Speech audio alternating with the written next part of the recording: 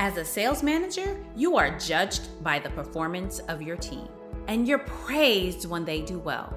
But one thing that you've not been able to figure out is how to get everyone on your team consistently hitting quota every single month. On the Snack Size Sales podcast, we discuss the science of selling STEM. Sales leadership in the science, technology, engineering, and manufacturing fields is difficult. You will learn from sales managers just like you that will give you actionable insights and tips on how to develop as a leader and achieve your revenue targets every single month. So pop your headphones in and get ready to listen to my guests today. They will give you information and inspiration to ensure that you have actionable insights that you can put into place today. Hello, and welcome to another episode of The Science of Selling STEM. Today, I am so delighted to be interviewing Todd Caponi from Sales Melon. How are you, Todd? I am fantastic and can't wait to dig in with you. Awesome. Let me tell you guys just a little bit more about Todd. He is the author of a 3-time Best Book Award winning and international bestseller, The Transparency Sale, and a speaker, workshop leader as the principal of Sales Melon. He is a multi-time C-level sales leader, behavioral science, and sales history nerd. He's guided 2 companies to successful exits. His next book, The Transparency Sales Leader, is planned for the spring of 2022. Behavioral science and sales history, I feel like I am in for such a treat. We're gonna really be digging in because I'm all about behavior. So, how did you start your career and how did you become this amazing 3-time award-winning best-selling author? Gosh, there's a lot, but I'll tell you this. My dad was always a sales guy, right? Grew up in it. Always came home with a smile on his face. I knew to a certain extent that that's what I wanted to do. I consider myself like a B minus sales rep when I was in sales, right? I wasn't awesome. I had a couple of great years, but I knew that my calling was something bigger, right? Leading and teaching. I just loved that. And you can ask me all day long. I don't know where my nerdery for behavioral science started, but I just always thought that how our brains engage and prioritize and decide and buy was interesting. I put the two together. I moved up into sales leadership, had a blast doing it, had some huge successes. And then we can talk about this story here in a minute, but there was a research study that happened while I was in my last role, and it changed my life like could only happen to a nerd, where I quit my job and I wrote a book all over a consumer research study that triggered this whole thing. And I'm sure we're going to dig into it. So yeah, that led me to writing a book that I thought might suck because I'd never written a book before, but it's taken on a life of its own. And now I've built a whole company around it and replaced most of my income, all with a lot less Advil, which is nice. So that's kind of where I am today. So you said something that is so important. And one thing that you said, and I think that this is a very hotly debated topic, is that you were a B+, B- salesperson, but you were a really good sales leader. So talk to me about that. Talk to me about you being, an okay, average, mediocre salesperson, but you said, I'm going to be a sales manager, and how you were able to really lead those reps. Yeah, what had happened, I was bouncing around. So after 2000 hit, and it turned out Y2K, for any of you that are old enough to remember that, it didn't cause planes to fall out of the sky and bombs to go off, right? It turned out to be nothing. But all of a sudden, the internet bubble burst in March of 2000, and everybody went scurrying for cover. The lights turned on, everybody's scurrying for cover. And so I was bouncing around from job to job, and I was miserable. I was just what am I doing? And for whatever reason, on my sales team, I was always the person that was seeing differently about how we should be doing things. And I had leaders that didn't agree. So I ended up in 2003, I sold everything I had and I bought a sales training franchise. It didn't go so well, but it allowed me to learn. I got certified in leading workshops, and I got to be a nerd for all of this stuff and work with 50 different sales organizations to see what works and what doesn't. And then when I popped out later back into the tech world, I moved up really, really quickly because I kind of had a different perspective than most people did. And so that's what really kind of kicked things off, is looking at this foundationally plus the science together kind of made a magic combination. Ah, so you betted on yourself. You said, you know what? I'm going to sell my whole life and I'm going to buy this franchise. And you, like you said, it didn't go that well. And I think sometimes what people don't realize is things don't always go as expected, right? Your first business, your first job, your first career, it doesn't always happen as you expect, but you learn so much. You learn the fundamentals of the how, the why, the what, right? And then you took that knowledge to really propel your career. So tell me, when you went from, okay, I'm a franchise owner, okay, now I'm a salesperson, going all the way to sales leader, how were those first few years as a brand new sales leader? Well, that's the thing. So you mentioned in my bio that I'm writing a second book now called The Transparent Sales Leader.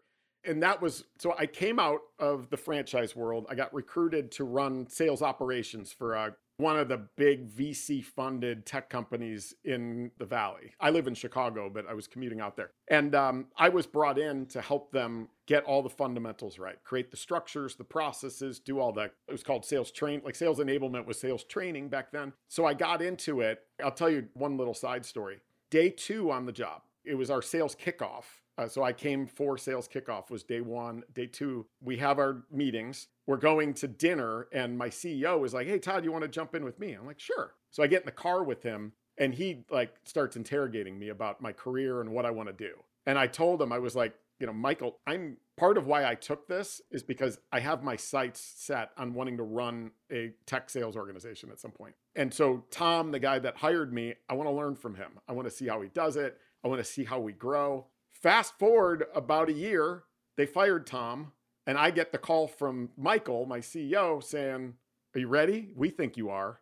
And I'm like, yeah, let's go, right? Like all excited. But to your question, the reality hits you that I've gotten through my sales career with a process, with a structure. I'm in sales leadership, and I immediately, within 24 hours, felt like a dog chasing a car down the street, never knowing which direction the car's going. Sometimes you catch up. It's like, you know, Jesse's having trouble and is thinking about quitting. That deal's on the ropes. I got a forecast to do. I got a board meeting to go to. Like every day was chasing. And so I felt like I needed a structure. I needed a process. And so I created one. And that served me incredibly well as just a simple structure. I called it the 5 F's of building revenue capacity, but I used it to plan, strategize, communicate up, down, left, right. When the bullets start flying, I would always have that to fall back on. And that's like that first company, we were able to turn it around. We grew 400% year over year. I won one of those Stevie Awards, the American Business Award for VP of Worldwide Sales of the Year within 2 years. And then we sold the business to SAP at a nice little multiple. And then I went on and did it again. But I think for everybody, we are like dogs chasing the car down the street, and we need structure, we need process, and it's not that hard to find if you look around. You set your intentions, and day 2 of your job, you're like, this is what I'm going to do. Like, pretty much you told the CEO, I'm going to have my boss's job, and I'm going to do it better than he is. And the CEO remembered that. Yeah, I was never like that because I love Tom, the guy that brought me in. I would have run through brick walls for him forever. Like I was not expecting that call. Like no way. As a matter of fact, he started it by saying, I want to make sure you're all right because I know you love Tom. Right. And I was like, yeah, but tell me what's next. Like what's going on? And he's like, well, we think you're ready. Like, holy crap, really? So yeah, so it was not like, I'm not that kind of like, I'm coming for you. Right. It was like, hey, I know what I want. I know where I want to go. And this period here with this company is my investment in helping me get there. And you know, the thing is, it's if you would have never said anything, you would have never gotten the call. Probably right. Not. And right. So even when we're trying to climb the ladder or we're trying to do something different within our career or for ourselves, you have to let people know. Don't keep it to yourself. Tell people, this is what I want for my career. And hey, this is what I want to do. And you know, some people will come to an interview and they'll be like, I want your job. And you're like, okay, great. I want to work myself out of a job, right? Exactly. Yes, that's it. It's like going, you know, punching up your GPS and telling them, hey, I want to go somewhere, but I never tell them where. They're not going to help you very much, right? And like your leader has got to be the same way. It's just like, hey, here's where I want to go. I don't expect to get it in the next 2 years. So patience, but I just want you to have that lens in the way that you think about me and the way you coach me. And when you see opportunities for me to potentially grow so I can get closer to that, if you're not aware of them, you have no way to let me know that they're there, right? And that's always, so I think with everybody, like if you know where you're going, let everybody know who could potentially help you, not with the intention of I'm coming for you, but with the intention of if you see those opportunities, hopefully you'll think of me.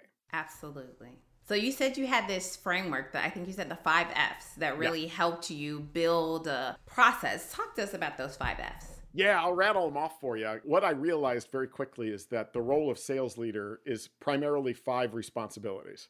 They all happen to start with the letter F, which is nice. And it almost follows a process. And once I identified those and wrote them down and thought about them, like I had them on a little, sticky on my monitor all the time, that I wouldn't get stuck going down these silos. And the 5 F's simply, our first responsibility, initially and ongoing, is focus, which is you've got to focus your organization on the right companies in the right places. So the right firmographics, the right demographics, the right prerequisites, like focus. You've got to hone that, right? You wouldn't go hunting and just blast off your shotgun in the woods. Like you've got to focus, right? And so one of my mantras was always no science projects, right? Like we know what we're good at. And within that, we know where we're going to focus. And that's where we get momentum and confidence. So you establish and maintain focus. The second F is you've got to then build the field to support that focus. The right people in the right places with the right experiences, with the right tools and the right resources and the right comp and all that. The field is your second F. Once you've built that field to support your focus,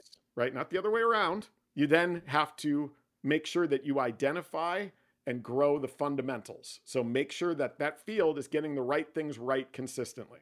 Messaging, positioning, prospecting, presenting, negotiating, handoffs, that whole process. Once we've done that, our fourth F is you've got to be able to predict the future through a forecast, right? Sales leaders got a responsibility to forecast the metrics, the KPIs, to be proactive.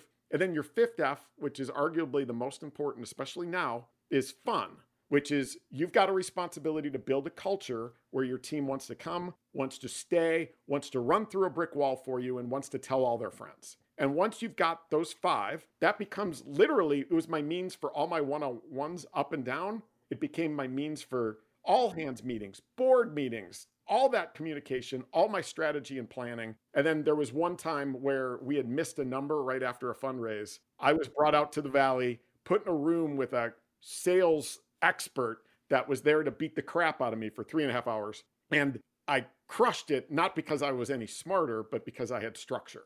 And I was able to take them through, here's the way that I think about it, right? Let's go through these 5 F's and we'll spend the next 3.5 hours and hopefully you can coach me to optimize this. And this guy at the end of the 3.5 hours, instead of me leaving crying, was like, wow, you're world class. And I was like, well, thank you. That's awesome, right? It meant the world to me. But I think that without the structure, I would have been just flying around for 3.5 hours and he would have destroyed me. So as you were going through your 5 F's, for some reason I was envisioning a football field. And so like you're talking about focus and I'm like, okay, that's the end zone.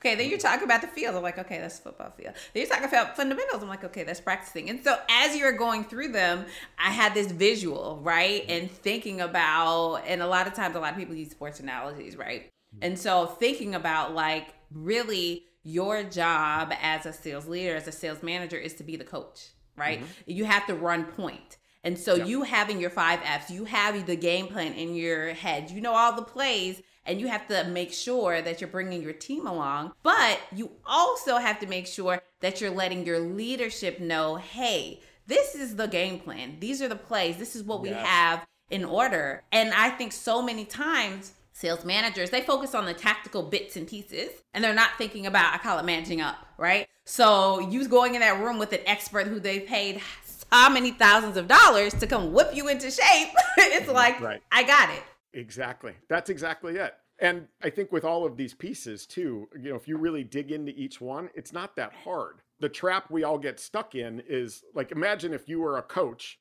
but you only focused on the fundamentals, right? Like you didn't think about all these other things. Like that was the trap that I found myself getting into right out of the gate is, hey, Todd, you got a number to hit, go, right? And so my focus was the forecast, right? The deals. Every one-on-one was the forecast, right? And for everybody who's a leader, if your one-on-ones are all about the forecast, you're doing it wrong, right? Like we've got to think about all of these things. And then the other piece that you said is, talking about sharing with your other leaders. That's where the transparency comes in.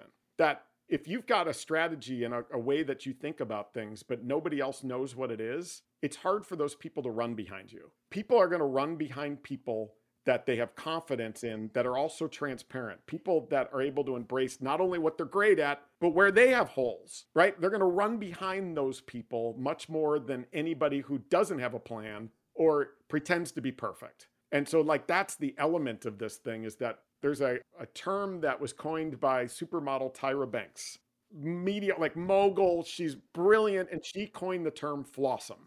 And flawsome is to embrace your flaws, but know that you're still awesome. And like, it turns out that actually sells better. It grows better. It retains better. It creates advocates better, and it leads better when we can embrace our flawsomeness. And I love Tyra for that. So anyway. Awesome. I love it. Flawsome. So you talk about behavioral science. How does that really play into sales leadership, sales? How does that help you in your career? Yeah. So I wondering when you're going to ask that, because that was what, like I said, triggered me. So, I've always been kind of looking at like, how do people make decisions? And so something happened. My last role, I was the chief revenue officer of a company in Chicago called Power Reviews. You could probably guess from the name, we're in the review space, right? We helped retailers and brands collect and display ratings and reviews on their website. So you've interacted with it. You probably didn't even know it, right? You bought a pair of Crocs. You look at the shoes, you scroll down, there's reviews, right? And we did that with them and 1,000 other retailers and brands. But here's the study. We engaged with Northwestern University to look at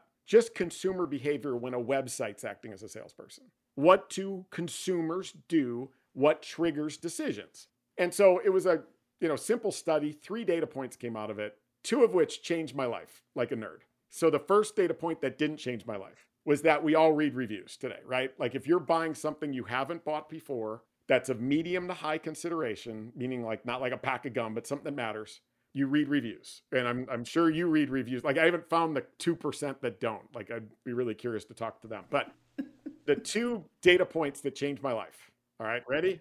85% of us skip the 5-star reviews and go right to the negatives, right? You do that? Yep. So I see you nodding.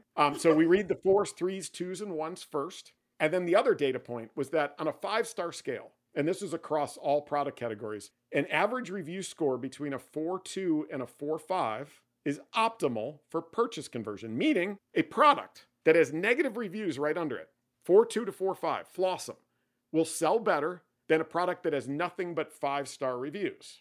So I looked at that like a nerd and thought, that's when a website's acting as a salesperson. We're somehow drawn to the negative first. We somehow need the negative to be able to trigger a purchase decision. Why? And does that apply to B2B? And it turns out everything screamed yes, right? As it turns out, transparency sells better than perfection. And so we started trying it, and we quickly became Chicago's fastest growing tech company in Chicago, right? Like all of a sudden sales cycles sped up, win rates went up, partially because we were qualifying in deals better by leading with not just flaws, but maybe something a competitor does better, some risk area that maybe they're not thinking about. Maybe we're high cost. We lead with that, right? If 85% of us are going to the negative first, it's what our brain wants. It allows us to process all the good. Lead with it.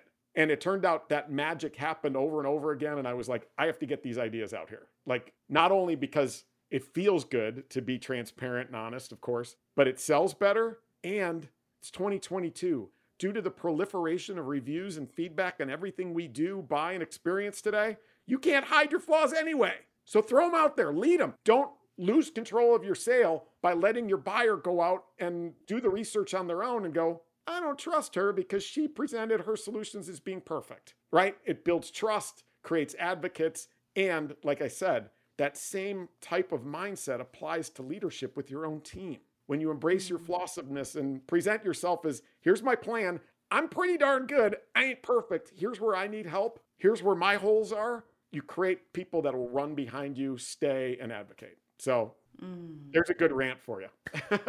That is awesome. Wow. And as you were talking, one thing that kind of was bubbling through my brain was the things that I always have new salespeople do at companies that I'm working with, or even within my company, is a SWOT analysis, right? Especially when they're brand new.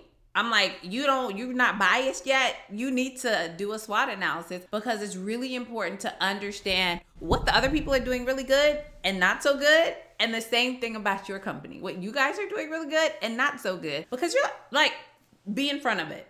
Yeah, we've only been around for 3 years, but right? We've only done it, like, literally, you have to lean into it and it's not coming at you from left and right field. I love that. But you're right. The psychology behind that is true. It's like, I'll read 1 or 2 5 stars and then I'm going down to the 1 stars, right? And if something is too perfect, you're like, these are paid reviews. These aren't real people, right? Yeah. And there's so many lessons in B2C that I think are huge opportunities for B2B. Like, IKEA. Like, if you've been to an IKEA, IKEA is the #1 furniture retailer in the world for 14 straight years. Yet, when you walk in, you need a map. Like, you're in for it if you need a map to get through a store. You have to find it. You have to write down the code because you get to go to the warehouse, pull 100-pound boxes onto carts that don't have brakes, which seems like a bit of an oversight. Jam it into the back of your car Tetris style. Drive home with a souvenir injury, open the box and find 100 parts with no words on the work instructions other than like Svarta or whatever and F-bomb your way through that and then go, hey, you know what? We should have bought the end tables with that bedroom slot. Let's go back. Like, it's crazy. And like Costco is the same, right? Like, I had to go buy some provisions for my stepdaughter's birthday party. And so I was like, Costco's the place to go. You need a subscription to walk in, right? Like, you got to pay to even walk in the door. There's almost no brand selection. Like, she loves ranch dressing. You better like Hidden Valley. That's all you get. That's it. And then you walk up and it's a tank of it, right? It's 2/3 of a gallon. Like, you better love ranch dressing. You throw it on the cart, like on the thing. They don't even bag it. They just throw it in your cart. And then there's somebody at the door checking your receipt to make sure you didn't steal anything, right? And you keep going back. Their subscription renewal rate's like 98%. Why? Because embracing what you give up to be great at your core. That is magic, right? Because it creates expectations. And when you consistently meet those expectations, you create those types of flawsome experiences for people where they know exactly what they're getting and what they're not going to get. You go to IKEA for a purpose. If you want your living room feng shuied and you need somebody to come assemble it and set it all up, cool. That's not us. Go to Macy's, go to Room and Board, go to Crate and Barrel. That ain't us. You want small quantities and big brand selection at the grocery store? Costco's go like, hey, go to Kroger, Jewel, Safeway. We're like, that's not us. I think every one of our companies, when we do that and we embrace it, we not only, like I said, all those metric values, but we bring people in pre-qualified. And we stop spending so much time filling pipelines with crap, right? We get much more efficient spending time on the deals we should be working on instead of working on deals that ultimately we're going to lose, but we lose slowly because we pretend to be perfect. So. And, I think that one of the most important things that you said when you compare IKEA and Costco to their big competitors, one thing that I say often is stop giving people a salad bar. Give them a salad. Like, all of those choices are not good.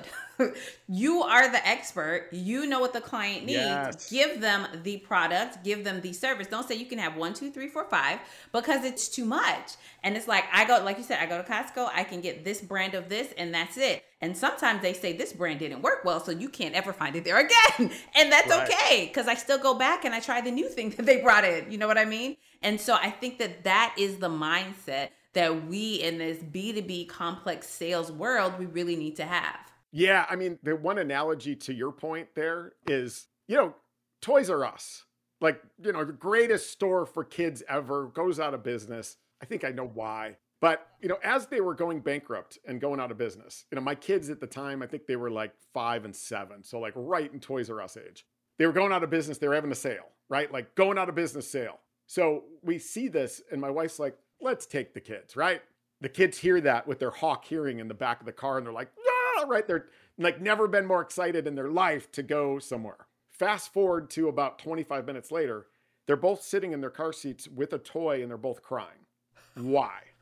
It's because they go in with these expectations. They're like, toys, yeah, I'm going to get a toy.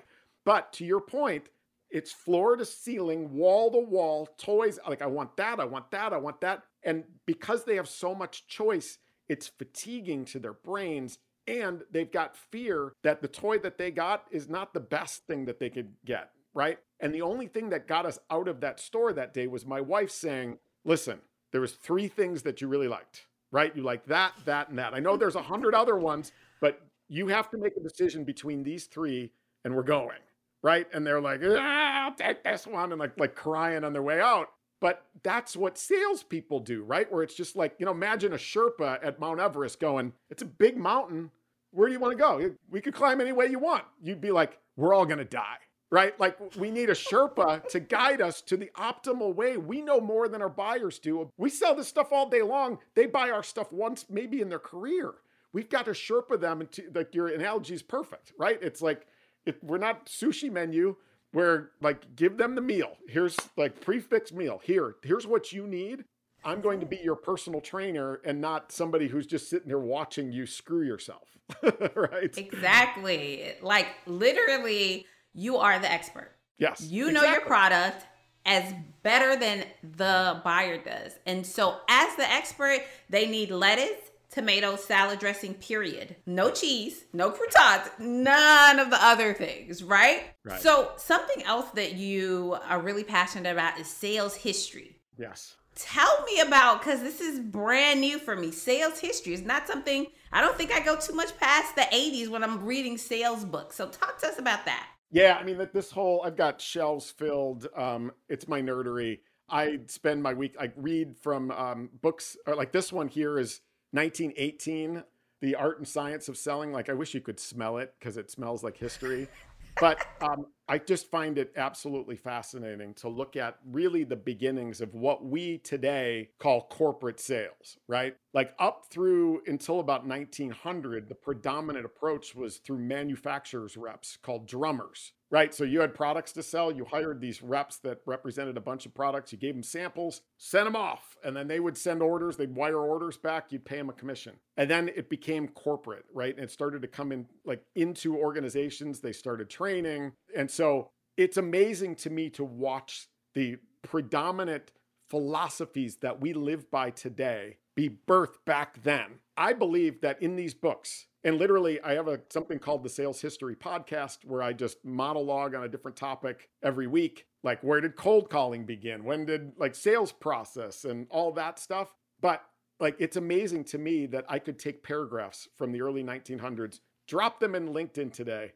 No one would know they were 100 years old and they would think they're brilliant, right? Like 90% of what I find there, and like, gosh, Wesley, and these people could write. Like, it is amazing to me. But I'll tell you one other piece. Do we have time for a quick story? Yeah, go right ahead. So, 1916 is a particularly interesting year from sales history. In Detroit, in July of 1916, there was something called the World Sales Congress. It was the first of its kind. It was a conference that took place in Detroit, and 3,000 salespeople came to it. What's interesting about that is, first conference of its type, 3,000 people. The keynote speaker was then President Woodrow Wilson. Now imagine a sales conference today where the keynote speaker is the president of the United States. Like, that would be crazy. But even crazier is we were about to get into World War I, and this guy's coming and keynoting a sales conference. Why? Because back then, sales was trusted, respected, and even admired as a profession. To the point where back then, colleges were all teaching sales. High schools were teaching sales. There was 11 public Boston high schools teaching sales back then because kids wanted to get into it. It was seen as a way to make great money. But the point is why? Because back then, our country had an opportunity to kind of build an economic power lead, but it relied on salespeople, selling the right products to the right companies at the right price at the right time. And when they did that, and they saw the world through kind of the macro lens, selling those right products to right companies at the right time helped them grow, which helped the economy grow because they were hiring, which helped all of us.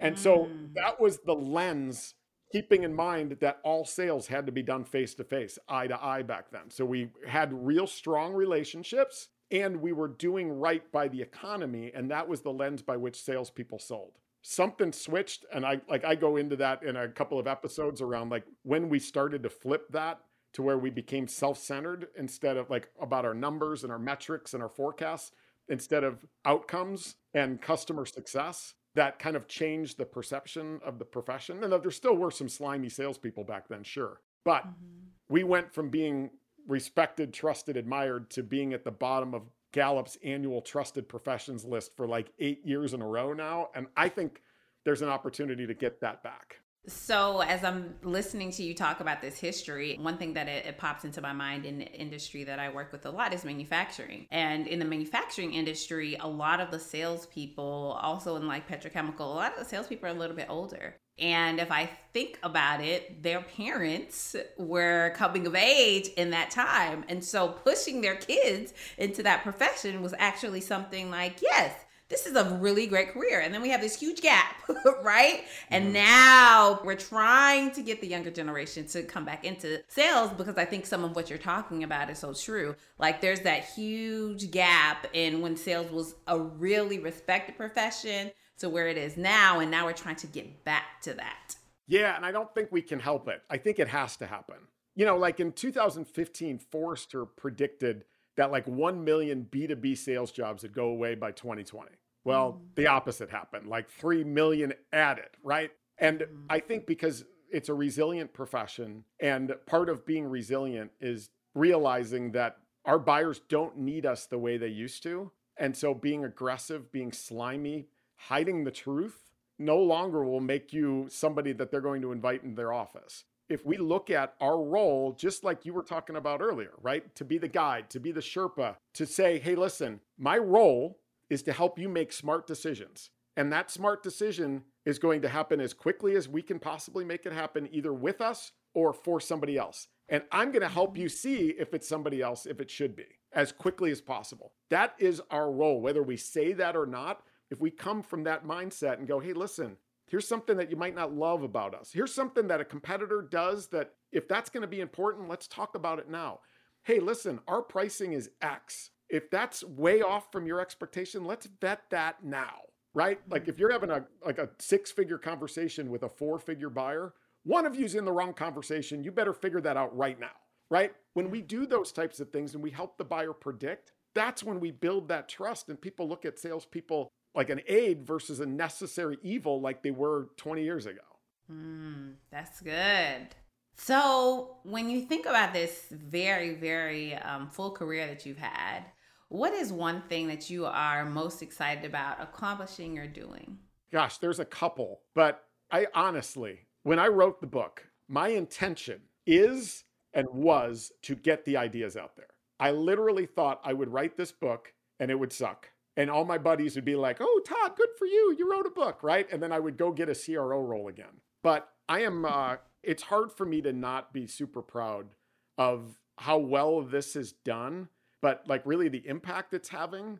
And like, you know, companies are like, they're buying it for all their new hires, right? I'm like, really? That's insane. But it's great that I'm seeing more and more like this rolling stone of leaders that are going, yes, this isn't 1985 anymore. Transparency does sell better than perfection. And because of the proliferation of reviews and feedback today, we have to do it anyway. We better optimize it, right? And so I'm super proud that this is kind of taken fire the way it is. And I'm happy that I've had the opportunity to do this, because being a CRO was a blast. It was stressful as all get out. But for me to be able to be home with my family and then do right by the profession is just super cool to me. And I think that it's hard not to land there.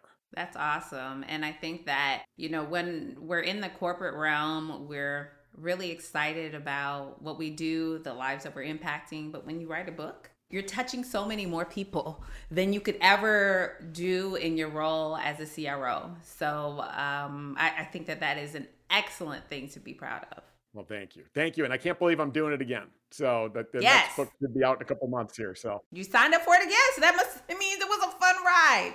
Exactly. What am I doing? Yeah.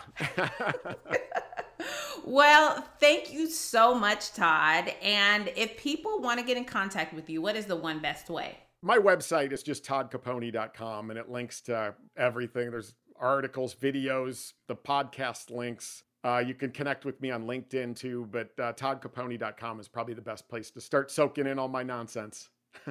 I love it. Thank you so much. This conversation has been amazing. And you've given us a history lesson in sales, which is definitely a first for the podcast. So I really appreciate you taking your time sharing your energy and your expertise with us today. Well, you are a delight to talk to, and I'm so happy that you invited me on, so thank you. Thanks so much again. Well, guys, that was another episode of the Science of Selling STEM podcast. And remember, in everything that you do, transform your sales. Until next time. Thank you for joining us today on the Snack-Sized Sales Podcast. If you enjoyed this episode, subscribe and leave us a review. Learn how to continue increasing your bottom line by getting simplified sales strategies delivered to your inbox weekly by going to www.snacksizedSales.com. Trust me, your bank account will grow and love you.